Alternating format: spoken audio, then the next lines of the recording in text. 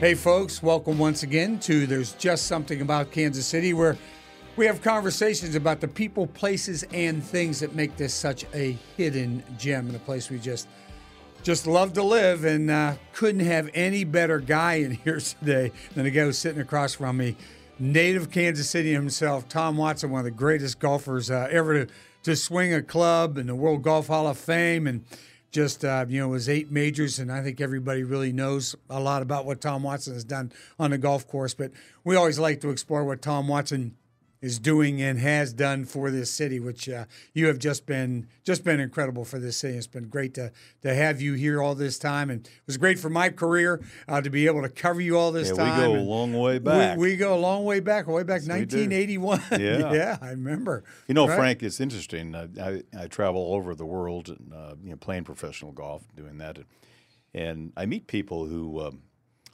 either have moved to Kansas City or have been in Kansas City and make the comment about Kansas City. He said, "We love Kansas City. We love the environment, love the people, and I've had a lot of people tell me that about Kansas City, and I have it in my heart here, but I grew up here. We have a few warts, but the thing is, the Kansas City is a can-do city. Kind of goes along quietly in a lot of different ways, but gets the job done." I remember a wonderful photograph after the 1951 flood. There was a man in there that had the flood, the remnants of the flood in this artwork, and he was rolling up his sleeves like this. We're going to get the job done. Yeah, that was the. And that, that's a lot. That's what Kansas City means to me. Yeah, that was the Brush Creek flood there through the middle, and that was it was really, really devastating this town. No, actually, it goes back to 1951. Oh, that's right. You were born. That's right. And that was not quite. That was the major flood that ruined the right. stockyards. That's right. And actually caused the Army Corps to start building up the dikes of the river going around the airport down there, and it was through. Tragedy sometimes comes, success, and that's what happened. Yeah, and I think that was the rebirth it became the new Union Station, which is up where the Union Station is now. The old Union Station used to be right down there in the stockyards, and got flooded out, and they decided there was a point there where they didn't know whether they're going to build it or not, and they finally built it. And it built a beautiful one. Oh, just unbelievable! And then on display for all the parades and all the Super Bowl celebrations and the NFL draft. I remember taking the train 1955 out of Union Station to Chicago with my grandmother. We went up with 2 purposes. One was to go to see the Chicago Zoo, and the other was to ride the escalator at Marshall Fields. Oh my gosh! They tell me about the escalators moving stairs, and as a 5-year-old, I thought that was really cool. Yeah, that's right, boy, and that's right around the time elevators came into being as well. So the old Otis brothers. I'm taking you way back. You are taking me way, which is great. Which is they're wonderful memories, and we just had the great privilege of visiting Whiteman Air Force Base together. We were down there with a few other Bobby Bell and Will Lanier was there, and just John Lomar, just a lot of great people that visited, and we had a chance to interact with, of course, some of our finest in the armed services, and in this case in the Air Force. But what I didn't know, and you sort of said it as an aside, that your dad was in World War II. And tell the story about your dad, I guess, his missions, and was he a navigator? Was that on? Yeah, my dad was a navigator on a B-24. He tells a story about how the first long range trip he took was from San Francisco to Hawaii, and as a navigator back in those days, you had to take 3-star fixes, meaning your navigation was dependent on the sextant or whatever they call it, and you do the fixes to make sure that you're you're going the right way. Celestial navigation. Mm-hmm. It's the way centuries man has used the stars, the sun and the stars to navigate on the oceans and the ocean of air.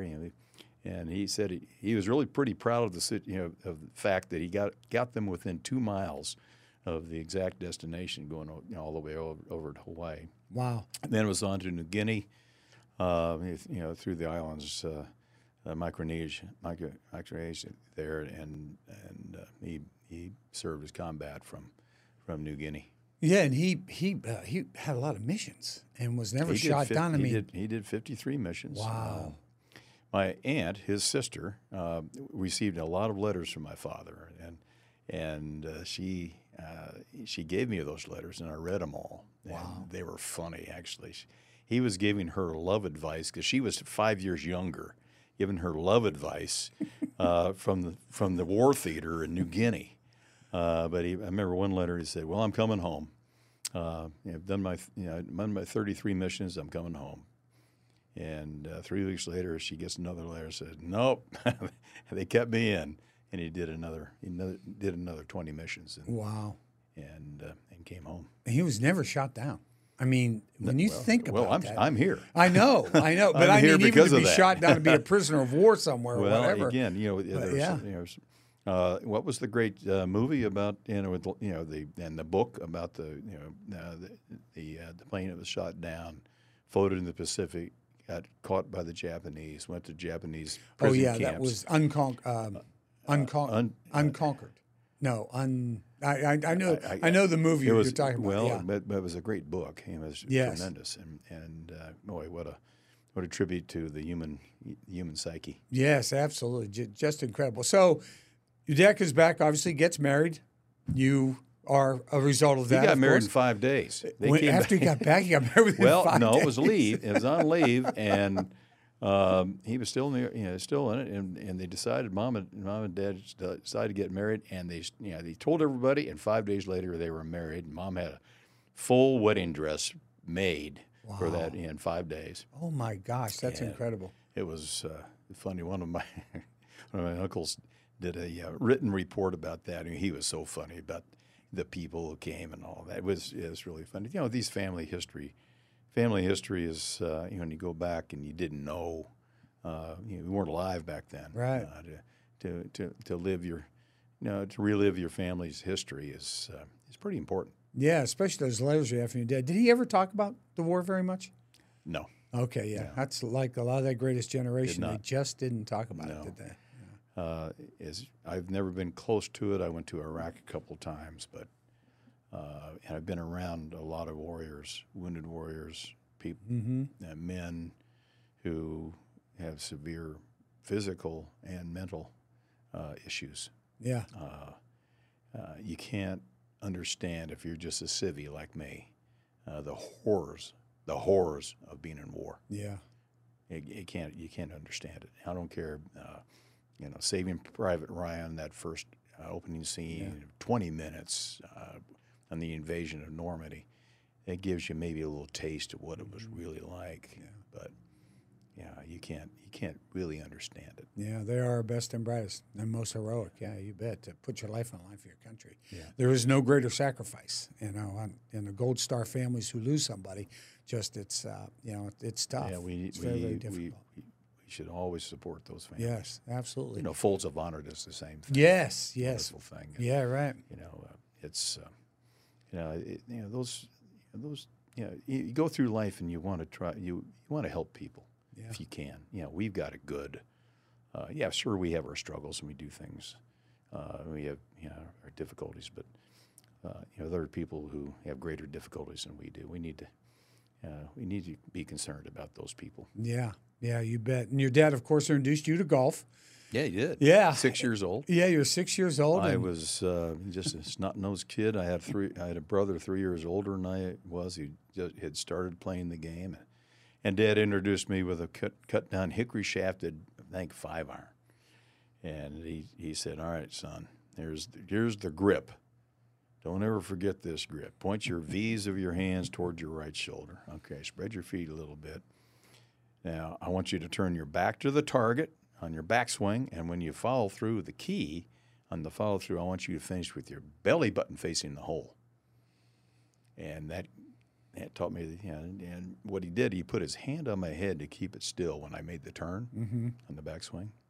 And he only had to do that once. I got it. Keep my head still, turn my back, and then finish with my belly button to the target. And that was it? That was it, babe. And I teach that lesson all the time to to young kids, Right. I say, I tell young kids, hit it as hard as you can, in balance. You stay in balance, but hit it as hard as you can. Learn speed early. Learn to really hit it hard. Yeah. If you're a right-hander, you just pour it on with your right hand. Just hit it hard. Keep it in balance. Finish with your belly button to the hole. And by doing that, your hips lead the arms on the downswing. It speeds up your arms. If your hips stop and you don't finish with your belly button to the hole, your arms slow down. Yeah. And you don't get that speed. That's it. And you need the speed for the Instant distance. lesson, Frank. I know. I'm just picking this up. Number one, I can't get my back around. I can't twist that far, and I can't, rotate that quickly either because in my head. Well, we both can't. I know. We both can't. But you came up, and it was interesting to me too. Not only did you play golf, I think you even caddied for your dad. I mean, your dad was Sure. a Kansas City Country Club champion. He's a Yeah. club champ, right? And you even caddied for your father. Oh, sure. Well, I the one caddied time, for is that other right? people, too. Yeah, I right. was trying to make some dough. That's it. I was paid for 18 holes. I was paid $1.25. I got lucky. I got a 50-cent tip, Wow. and so it was. Honestly, we can fast forward a little bit of what I'm trying to do now. Mm-hmm. When I was a caddy, those kids right there, I was kids from all walks of life, not members. A bunch of them weren't members. And the great thing about being a caddy is that you had the opportunity to play golf at the club on Mondays because the club was closed. Right. Now, I had the privilege of being able to play anytime that you allowed kids to play. But those kids, if they got inspired to play, and Paul Weiler back in those days, and then Stan Thirsk, they helped these caddies. They gave them lessons, and they got out in the golf course and played. Yeah. When I joined the tour, I saw the caddy programs just go away because of carts. Right. And there was none of this main line of all kids from all sorts of life, all ways of life to be introduced to the game. Right. So they all of a sudden went away. So I started a program called Clubs for Kids, and that was a one-day shot, and that was essentially give a kid a golf club and a golf lesson. But that was just one day, so that really didn't work. And then we started a program here to help the kids out at Blue River Golf Academy out at Swope Park. We had a wonderful mentor who just loved the game of golf, and two of us together just went and created a program where the kids were brought out, given some lessons, and then we built a 3-hole facility up on top of the hill out there. It's called Heart of America now, and the kids had a chance to play. And that was kind of the precursor of the First Tee program. We opened that facility at 3 holes, and we had representatives from the PGA of America and the PGA Tour that came out, and they saw what was happening. All of a sudden, a year later, the First Tee was born. And the First Tee program is a program to get kids, have kids go out and take lessons, learn how to play the game, but also be taught the 9 core values that are associated kind of with the game itself, the etiquette of the game. Honesty, integrity, sportsmanship, perseverance, all those things. And that was great. That was great.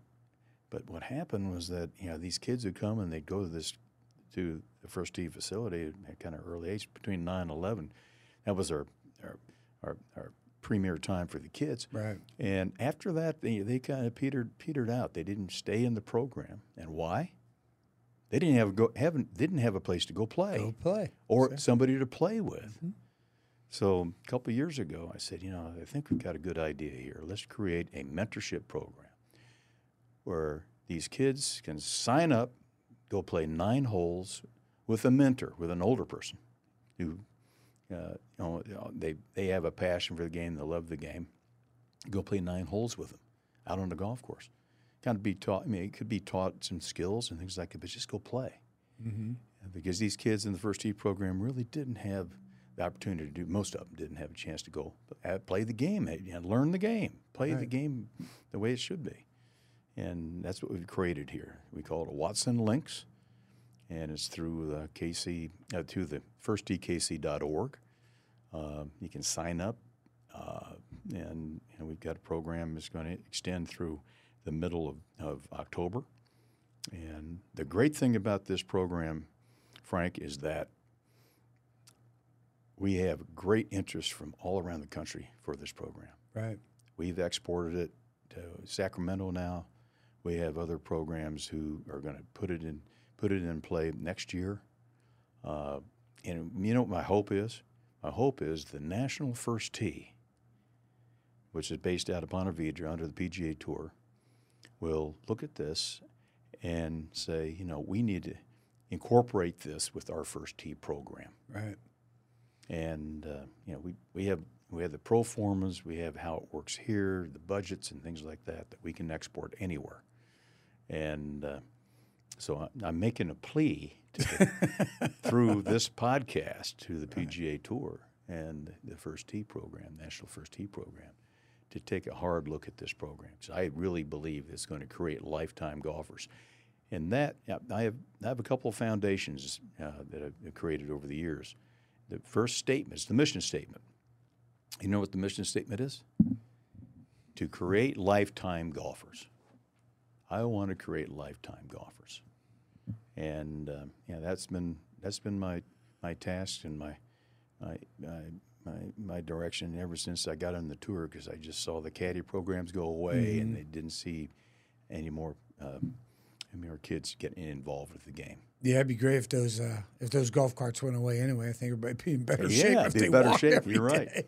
You got that right. Stayed in shape like you have virtually your entire life. But the thing also, you also just put up a little WeLinks course up at Heritage Park, and that is for kids even younger. Your target, I think, for Watson Links is more like the 9 to 11-year-old child or whatever. And beyond. And beyond, yeah, and then create their love for golf, and then they take it because we need more golfers. The Tiger Woods phenomenon has basically waned and sort of gone away with these kids. And but COVID really helped us because the kids couldn't back do on the anything, course. and Right. the only thing they could play was golf. Yeah, right. Outside, Right. fresh air, no mask, and things like that.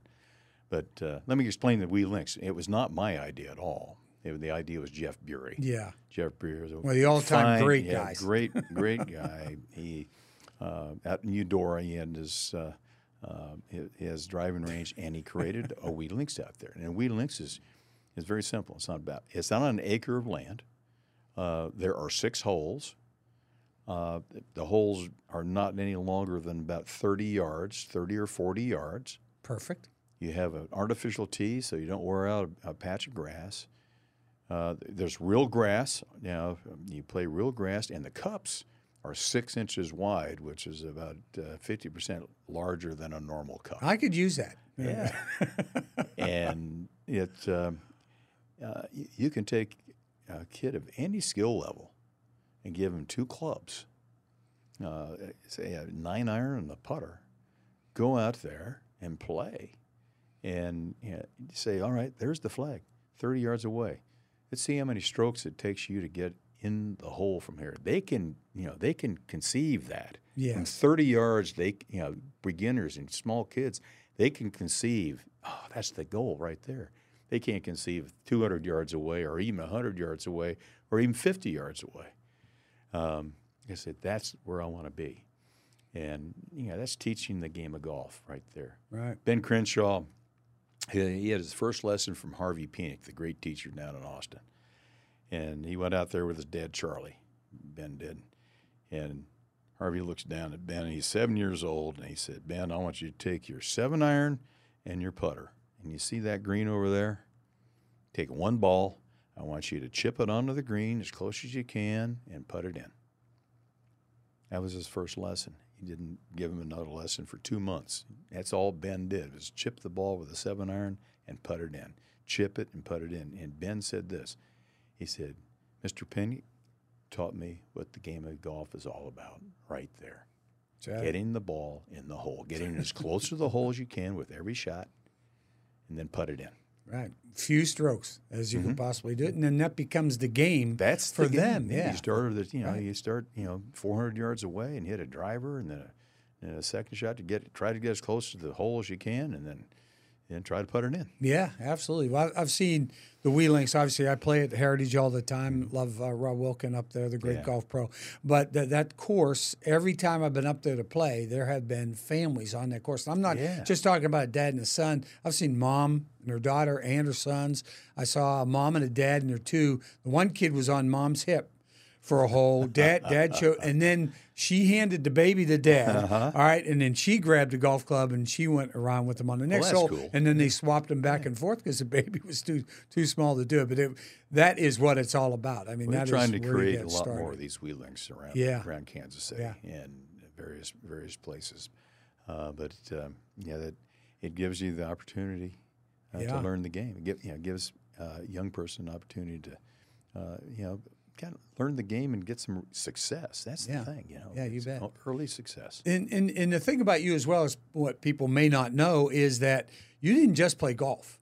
You played in high school. You played football. You played you played everything. Basketball. Yeah. I even think somebody told me you're really a good ping pong player. Okay, no, so I'm not. Somebody told me table tennis was pretty big. I am not. I was a pretty good pool player, though. Okay, all right. I couldn't beat my friend Bob Murphy, who was on the tour. Well, Murph, he said he put himself through college playing pool. Playing pool, yeah, that's pretty good. Sounds I never beat him. Sounds like the Cincinnati Kid. One of those deals. But for you did play other sports, and I think you're an advocate of that too. I am. The more athletic you are, I see today. I see kids, and my grandkids are kind of the same way. They play soccer almost all year round. Yeah. But my son, God bless him, he takes them out to the golf course, does that. He gardens with them, fishes with them. So there's that's what you do with kids. You got to expose them to other stuff. A lot of other stuff. Let them get some joy out of different things. Maybe this one works, maybe it doesn't. This one, all of a sudden, wow, I like this dad or granddad. Yeah. And that's what you do. That's really important advice for parents out there, I think, too. The year-round thing drives me crazy. Well, it does, and it's precipitated by, year-round, you got to be really good at sports so you can get a scholarship to go to college. Yeah, right. Pay for it. Well, that's understandable as how expensive colleges are. Man, I can understand that. The parents, kind of force their kids to do it because it's a financial decision on the parents' behalf. College, costs have been way out of hand for a long, long time. Yeah, doesn't look like it's going to get much better anytime soon either. Let's talk about some other things about Kansas City and the things you've done besides now the Wee Links and the Watson Links situation here with you. Is you have always been such an advocate for this city, trying to help those who need help. Children's Mercy Hospital Golf Classic was prime example of that for 20 years that you did that. And then you continued on with in ALS because of your wonderful caddy, Bruce Edwards, who died from ALS. I had my old trainer from Villanova, who also, Jake Nevin, who died from ALS. George Brett obviously had, Keith Worthington. And that was the big foundation here for a long time. That's how the it Keith started, Worthington Society here. But you have always given back to this city, which is just, it has been phenomenal. The Children's Mercy Hospital Golf Classic, this is from my standpoint alone, let alone all the help it gave to all the young kids there and all the kids who were going through their treatments. I get to meet Arnold Palmer. I'm from Latrobe, Pennsylvania, right up the street from Pittsburgh, my hometown, and got to meet him and Jack Nicklaus. And, the list was just phenomenal, both men and women professional golfers that you had here for those 20 years. That was a phenomenal run. Well, Linda and I went to the Hall Foundation, went to Bill Harsh and Adele Hall, had a meeting with them one time, and they would like to talk to you about creating a golf classic, and the beneficiary would be Children's Mercy Hospital, and Bill and especially Adele were intimately involved with Children's Mercy. We sat down for lunch, and Linda and I explained what we're trying to do. how I saw a very successful operation or charitable day work in Spokane, Washington, the kind of the format they used, and it was a 4-person format.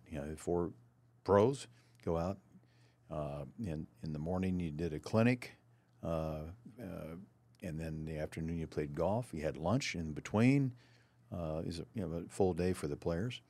And we could raise some money. And I mean, I remember this perfectly. Adele said, "Well, Tommy, how much money are you trying to raise here?"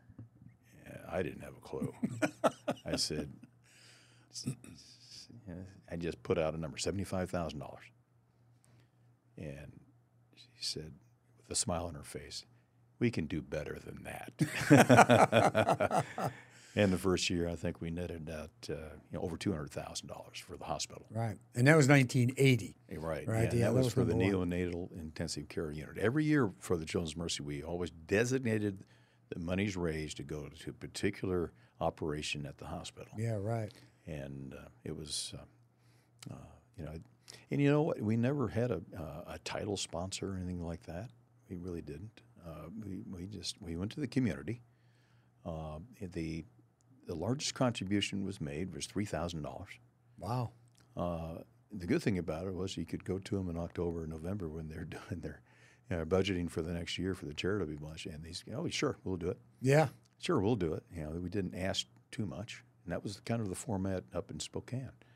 And we made everybody pay. Everybody got in there, had to pay. Yeah. Everybody else. I remember one of your fellow sportscasters, called Chuck and said, "Chuck, I need some tickets to this." I said, "Sure, they'll be $25." And he said, "Well, don't you just know?" No freebies. No freebies. No, Chuck, come on. So what Chuck did, he sent him the tickets, and Chuck out of his pocket paid for himself. Paid for him. Wow. And I'm glad that wasn't me. Well, it was, but again, he got the message. Yeah.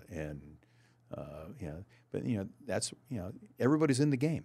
Sure. Everybody's doing their little bit to help the hospital, and that was the beauty of that program. Right, and the great thing about it was obviously you during that time you had already established yourself on the PGA Tour and had many of your big victories before that time, but you never really had anybody say no. I know Tiger was a different situation back in those days, but you had every great golfer. Lee Trevino. I mean, you could just go down the list of every great golfer you can think of from the 70s and 80s and 90s, male and female, like I said before. No one ever said no to you for this situation. I tell you why. Very simple. We pros, when we are asked to do these all over a lot during the country, and some people go, we want you to do it for free. Come on, it's for charity. Mm-hmm. And I told right from the beginning, I said, no, we're gonna pay your full fee, your appearance fee, to everybody we ever invited, everybody. And so it was a pretty easy ask. Jack came here 6 times. I know. I think Arnie came here 5, and I think Trevino came here 4 or 5 times. So we had 3 premier players in golf show up, and it was an easy sell. Every year it was an easy sell. Bill Sight, he was kind of the development man. He'd go and, "Would you like to sign up this year?" "Sure." "Like to sign up?" "Sure, we'd love to." Like to sign up? "Would you like to be, pay the $250 to see the clinic, and go to lunch, and have it?"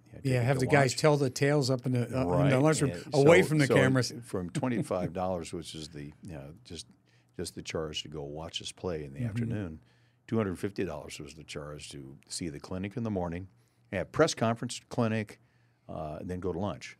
And that was an easy sell too. Yeah. We sold that out every year. Yeah. Well, one of the great guys was Peter Jacobson and his his Craig imitation. Stadler. Oh my gosh. His imitations were great. His imitations were. I mean, he was. Guys would be giving a clinic, and you got Trevino or whatever. They're hitting it off of Coke cans, and they're doing all kinds of. I'm going to put this one up, and it's going to go over my head or whatever. But Jacobson, when he imitated the other pros on tour. It was that was hilarious. I think the fans loved that almost more than anything else. He loves that. Of course, Trevino was always nonstop talking. Oh, yeah. Lee, he always joked, he said, I can't wait to wake up in the morning to hear what I'm going to say next. He's always talking. I'll always love, people say, who do you love to play with out in the tour? Well, my favorite was Lee. He loosened me up. He was always talking. He was a friend. Boy, he's a great player. He was the best controller of the golf ball in my era. Yeah. He could make the ball sing.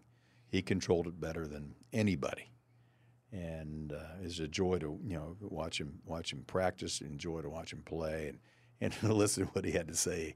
It was a complete package. Yeah, you bet. And you had a great relationship, of course, with Bruce Edwards, your caddy, who I think you met him he was 17 or 18 years old. Is that right? He was still a high school kid? He was just graduated from high school from Connecticut up in Weathersfield, and he had joined the tour, and he caddied for a year on the tour. And in 1973 at St. Louis, St. Louis Children's Golf Classic, Gene Littler won. He just came back from a year after getting cancer in his cancer surgery. He won that tournament. I remember that. It was hot. It was 100 degrees. And I was walking in. I drove down there, and I got my McGregor bag out of the trunk of the car and was walking in to register. You go register. You paid your $50 back in those days to play in the tournament, to the PGA Tour. Actually, went to the sponsors for their Pro-Am purses. And walking in there, halfway in there, this kid comes up, real long hair, nicely dressed. And he said, Tom, can I caddy for you? And I said, hold on. I put the bag down. Let's talk about this a little bit. I said, slow down, big fella. Yeah, exactly. Slow down. Who have you caddied for? And he said, well, I caddied for Dick Lotz. I knew Dick. And I caddied for, I forget who else. And so I said, all right, I'll give you a shot. So he took the bag. I go in and register. It was about 95 degrees at that time. And I go to the practice range. I decided I wasn't going to play a practice round because I had just gotten married to Linda, their honeymoon. I needed some work in my golf swing. So I go down to the practice range, and for about 3 hours, when it was 100 degrees, I had a wallet, and I said, all right, buy me another bucket of balls. We had to pay for our practice balls in those days, Frank. Wow. We had to pay.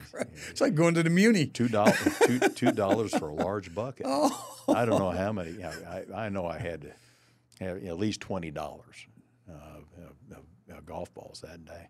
And he was I could just see Bruce was sitting there. What did I get myself into? Yeah. But anyway, I finished sixth that tournament, and walking off the 18th green, he said, Tom, can I caddy for the rest of the year? I said, hold on, slow down. Yeah. You can caddy for the next week at the Canadian Open.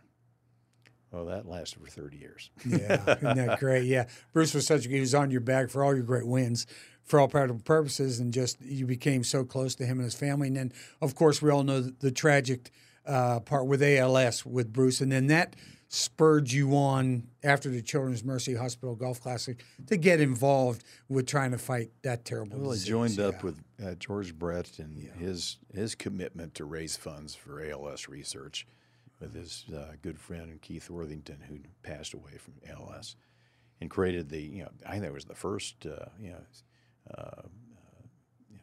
foundation in the country for ALS. Country. Mm-hmm. Yeah, for ALS. And I joined up with him, and we did it in behalf of Joe McGuff, the great sports writer turned editor of the Kansas City Star. Right. And Joe actually had the disease for a lot longer than most people do, and he finally passed from it. I think he had the disease for 11 or 13 years, and that's unheard of with ALS. Right. So anyway, we continue to do that, and we still continue to do that. And help raise funds for our local ALS program. And most of the funds go to really, some of it goes to research, but a lot of it goes to taking care of people who have ALS. And there's an extreme big cost involved with that, with devices that they need to be able to talk, and motorized wheelchairs and things like that. Yeah, and I think also the toughest part of that disease is it takes your whole body away, but doesn't take anything from your brain away, and that's very, very difficult. It's a difficult thing to comprehend until you see it, and then you just go, you poor person, my God, look what you're going through. Yeah. It's just, it's very, very difficult. Yeah, we saw Jake Nevin, my old trainer back at Villanova, just, he died from that as well. And then I've got to get the story of how you ended up with Neil Oxman as your caddy later, because here's this guy from Philadelphia, went to Villanova, by the way. Mm-hmm. He is a political consultant in Philadelphia and does all he ran a political operation, a campaign group. Yes. The campaign group. The campaign group, and very successful. And how did you meet up with Neil? It was very simple. And it goes all the way back to when Bruce asked me for my bag. Neil Oxman was caddying that time. Oh, he was a caddy back then. He was a caddy. Oh, wow. I didn't realize realize he started caddying early in his life, too. There's a good story about Neil. But he said, he told Bruce, "Hey, Bruce, there's Watson over there. Go over there. He might be a pretty good player someday. Go ask him you can caddy for him." So he urged Bruce to caddy for me. Got you. And Neil caddied for a variety of guys in the tour. He made money to put himself through law school. He caddied more than he went to class in law school. In fact, in graduation, he graduated. Mm-hmm. Graduation, he didn't show up.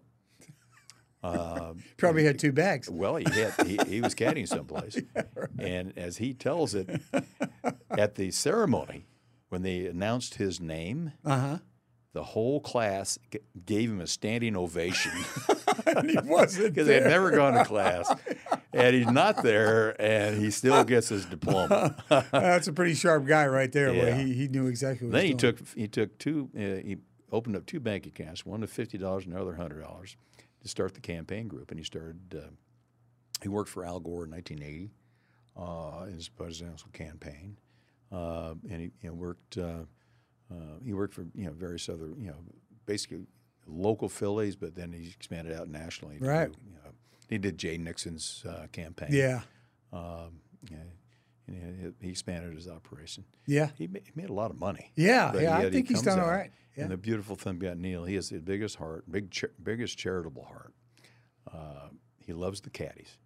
He loves to come out and be with the caddies. Just be with the caddies. Right. Because they all have stories and they all share, that life, that gypsy life. Yeah, right. And he's helped them out so much financially. Yeah. With big medical costs and other things out of his pocket. Yeah. Unbeknownst, you do things without telling anybody. Right, exactly. But we find out. Yeah, about sure. Neil. You find out these things about Neil, and he's just such a wonderful person. We don't talk politics here, but you and him getting along out there on a golf course, was it a little fire and rain? No, he's one of the he's one of the few, especially today, that you can talk to when you have differing opinions about politics. Exactly. And it's actually fun. It's fun to pick his brain about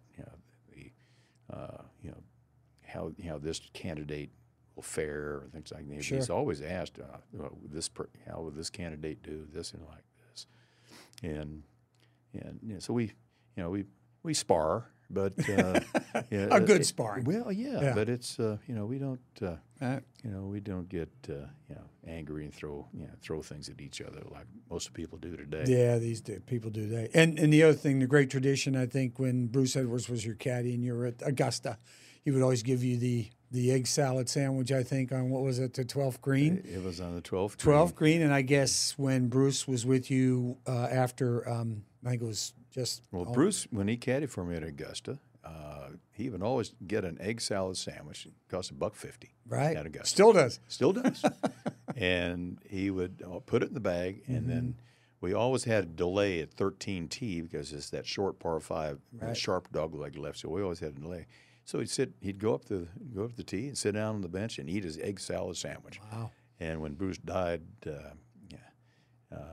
Neil came up to me and said, "Here." He gave me a wrapped egg salad sandwich. He said, "Just write Bruce on it and leave it on the bench." Wow. And I did. And Yeah. it got some comments. Yeah, I'll bet it did. I'll bet From the it. Caddies. Yeah, I'll bet it took you away from the game for a few minutes too, Well, right? yeah, some tears. Yeah, Sure. yeah, you bet, absolutely. And from that point, I know the PGA Tour is where it is today. Now we have Live Golf, and you've been very vocal about the Live Golf situation as well. I wrote a letter that Yes. I explained, asked a lot of questions, and explained some of the things that I thought were wrong. First of all, there was no player involvement in the negotiations. Right. And now, fast forward ahead, they've added Tiger Woods to the player board, and now the players themselves have a majority in the board. So all the decisions are going to have to be approved by the players. And the thing was, it was done in such secrecy. It was the wrong thing to do. Yeah, just looked bad from It was the done, start. and the reason it was done very simply was that the tour was spending way too much money trying to keep the players from defecting to the Live Tour. Right. And they got to the point where we're going to go broke. But they went to their the enemy and said, "Okay, you got the money, come and let's join forces." Yeah, and I disagree with that. Yeah, I know. Big time. Yeah, you bet, because of what has happened in Saudi Arabia and Well, what more ways happened than at one, 9/11? Yeah, 9/11 too. In particular. Yes, in right. particular. Yeah, absolutely. Yeah. But I think that right now I haven't heard anything about the foundation or the program. Have you? No, I haven't not heard one a thing. darn thing. I asked a lot of questions in the letter, Right. and Haven't yet had any answers? and nobody actually responded from the tour to that letter to me. I had no response. And where is it? Well, I suspect that the Live Tour. I know the Live Tour is going to exist next year in 2024. I know that. I think I hear Nicholson talking and said none of the Live players want to go back to the PGA Tour. Yeah, sure. All the Live players want to do is they want to play the majors, and possibly the Ryder Cup, but they just want to play the majors. Yeah. They've got their pockets full of money, and but they still some of them can really play. Look at Brooks Koepka winning the PGA this year. Absolutely. And they can still play, obviously, but they play a different format, and it's I call it an exhibition tour. It's exhibition. We play. I think the PGA Tour plays the way it should be. I mean, you have to make a cut. I mean, that's part of the deal. I mean, the Live Tour, they have no cut. Well, you have to make a 36-hole cut, or you Right. don't play the weekend on the PGA Tour. Exactly. And that keeps you sharp. That's real competition. That's real competition. Tiger Woods said this. He was asked, "What was your most cherished accomplishment on the PGA Tour?" And he said, "I didn't miss a cut for 6.5 years." Oh, God. He said that. So that's what the cut meant to Tiger Woods. It meant everything to me when I first joined the tour, Frank, because if I made the cut when I was not an exempt player, back in those days, top 60 players were exempt. Everybody outside of that had to qualify on Mondays at the tournament site to get in the tournament. Well, if you made the cut, you didn't have to qualify on Monday for the next tournament. Right. So the cut was primo. That's the only thing you're thinking about teeing off on Thursday. Make the cut. And then just go from there. Then everything else was kind of, all of a sudden you relaxed and playing the last 2 days. And but making the cut was the most important thing. So that was the competitive part of it that steeled me. But these kids, these guys on the Live Tour, they're basically playing an exhibition. They're playing shorts, loud music, and they're playing for a lot of money. They've been guaranteed a lot of money. But several of those guys can really play. Yeah. They can flat play. So how will it end up? I don't know. I really don't know. Yeah. No one does, I think, at this point. No. I think it's short-lived. I think they're going to combine, especially with Tiger and now a lot of the players on the board itself.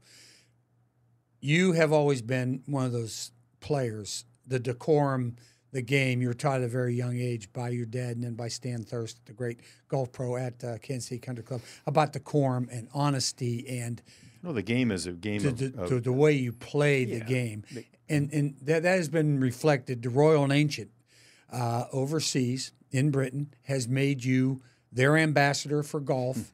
And I think you went over there this past year. We were going to do this a little earlier, and you said, I'm going to be gone basically the month of July. I'm going to be over there for 30 days. And I'm thinking, wow, he's going. And then I see where the Royal and Ancient has come out and made you one of their ambassadors of golf, which I just think that has to, that just has to make you feel really, really good. It does. About your career. My career put me in the position. Right. Being successful at the Open Championship. And they said, would you like to represent us? And I said, well, sure. I have deep roots with the RNA and the Open Championship. I love playing golf over there now. I hated playing links golf at the beginning, Frank. I didn't like it at all. Man. I remember that, you telling us that. My first shot on a links golf course, I hit it right down the middle of the fairway. I couldn't find the ball. Literally. Must have been at the old course. It was at Montefiore up there by Carnoustie, and we hit it out there. And I was playing with John Mahaffey and Hubert Green. We all hit it down the middle of the fairway. Go out there and find two balls. There's not a third ball. Where's my ball? Where's my ball?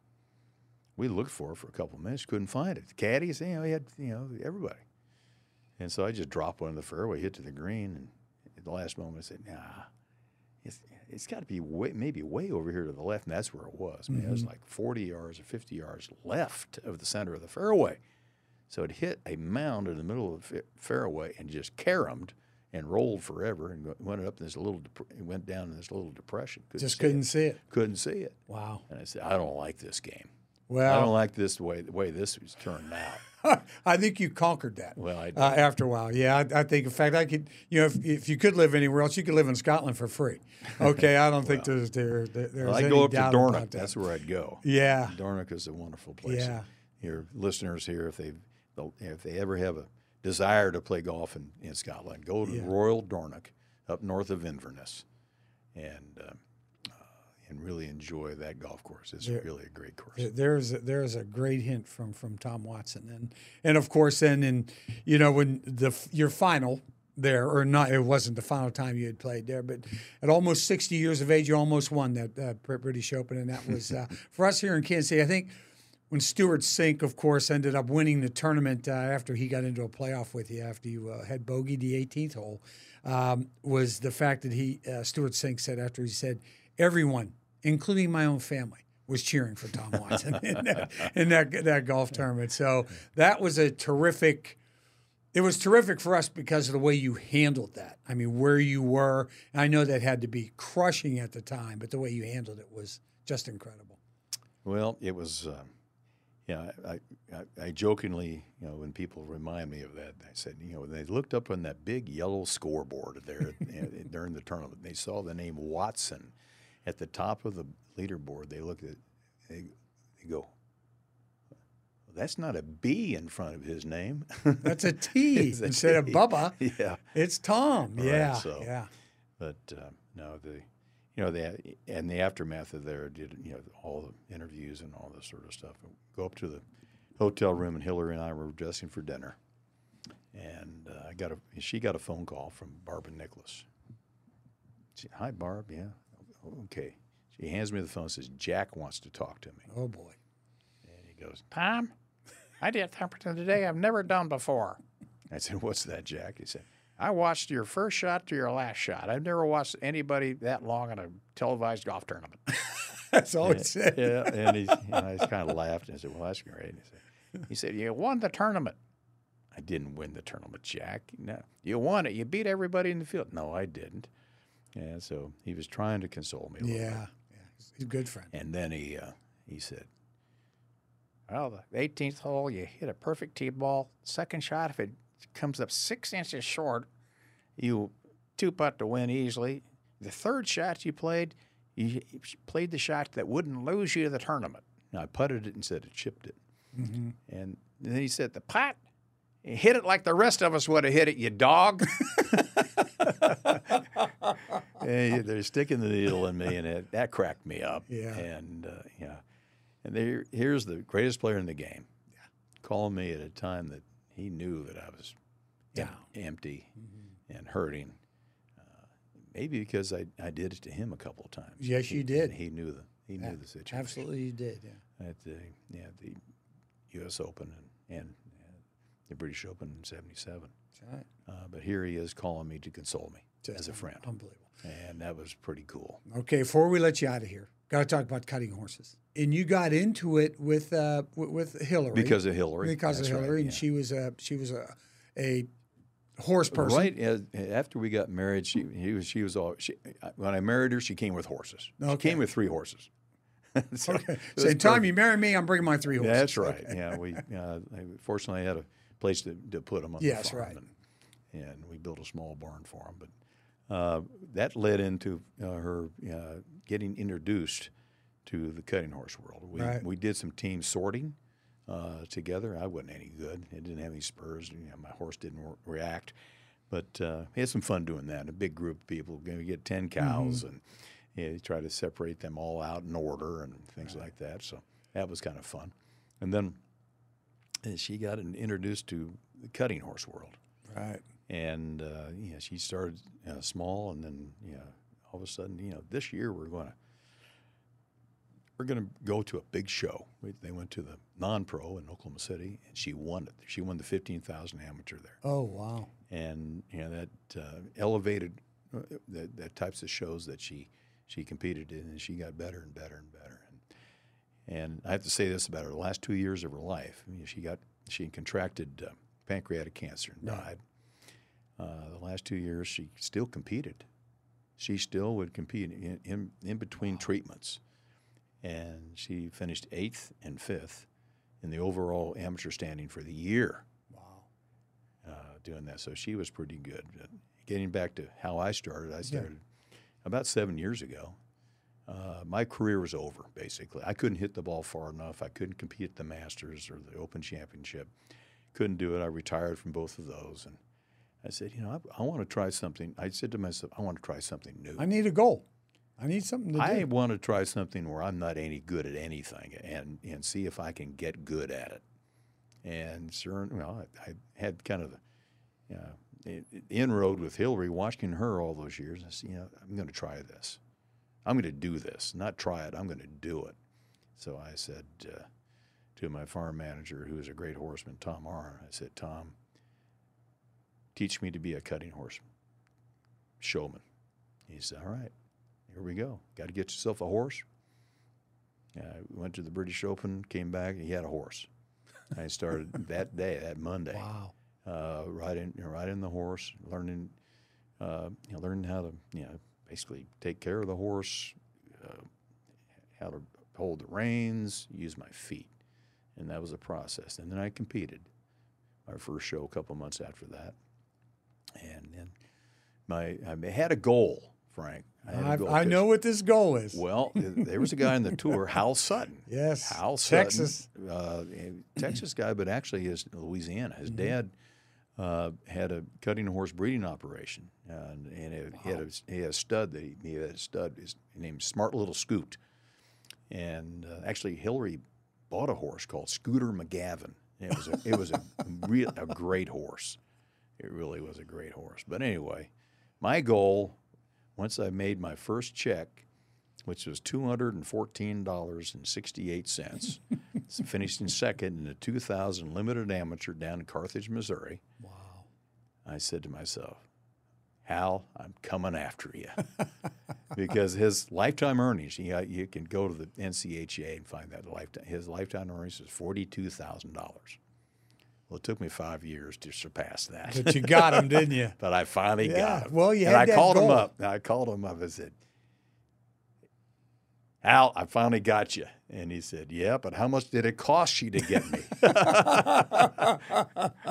That's right. The ledger, Yeah. the two sides of the ledger. Well, that's just awesome. Tom, I appreciate your time today. It's just been terrific. You are a Kansas City and through. I know how much you love this city, just from the things we've been talking about giving back to this city. And it's been wonderful for me to know you and to get to know you all these years that I've been here. And I treasure that friendship. And I just Frank, think you're a we've great had a man. wonderful relationship too. You're one of the good ones.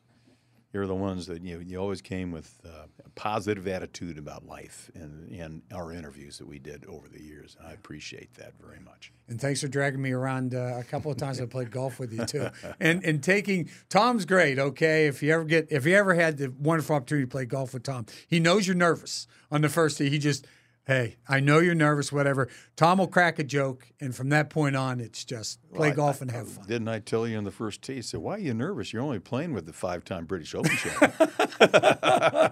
You did that. Thanks, buddy. Okay, I appreciate you being here. Tom Watson. Thanks for having me. On There's Just Something About Kansas City.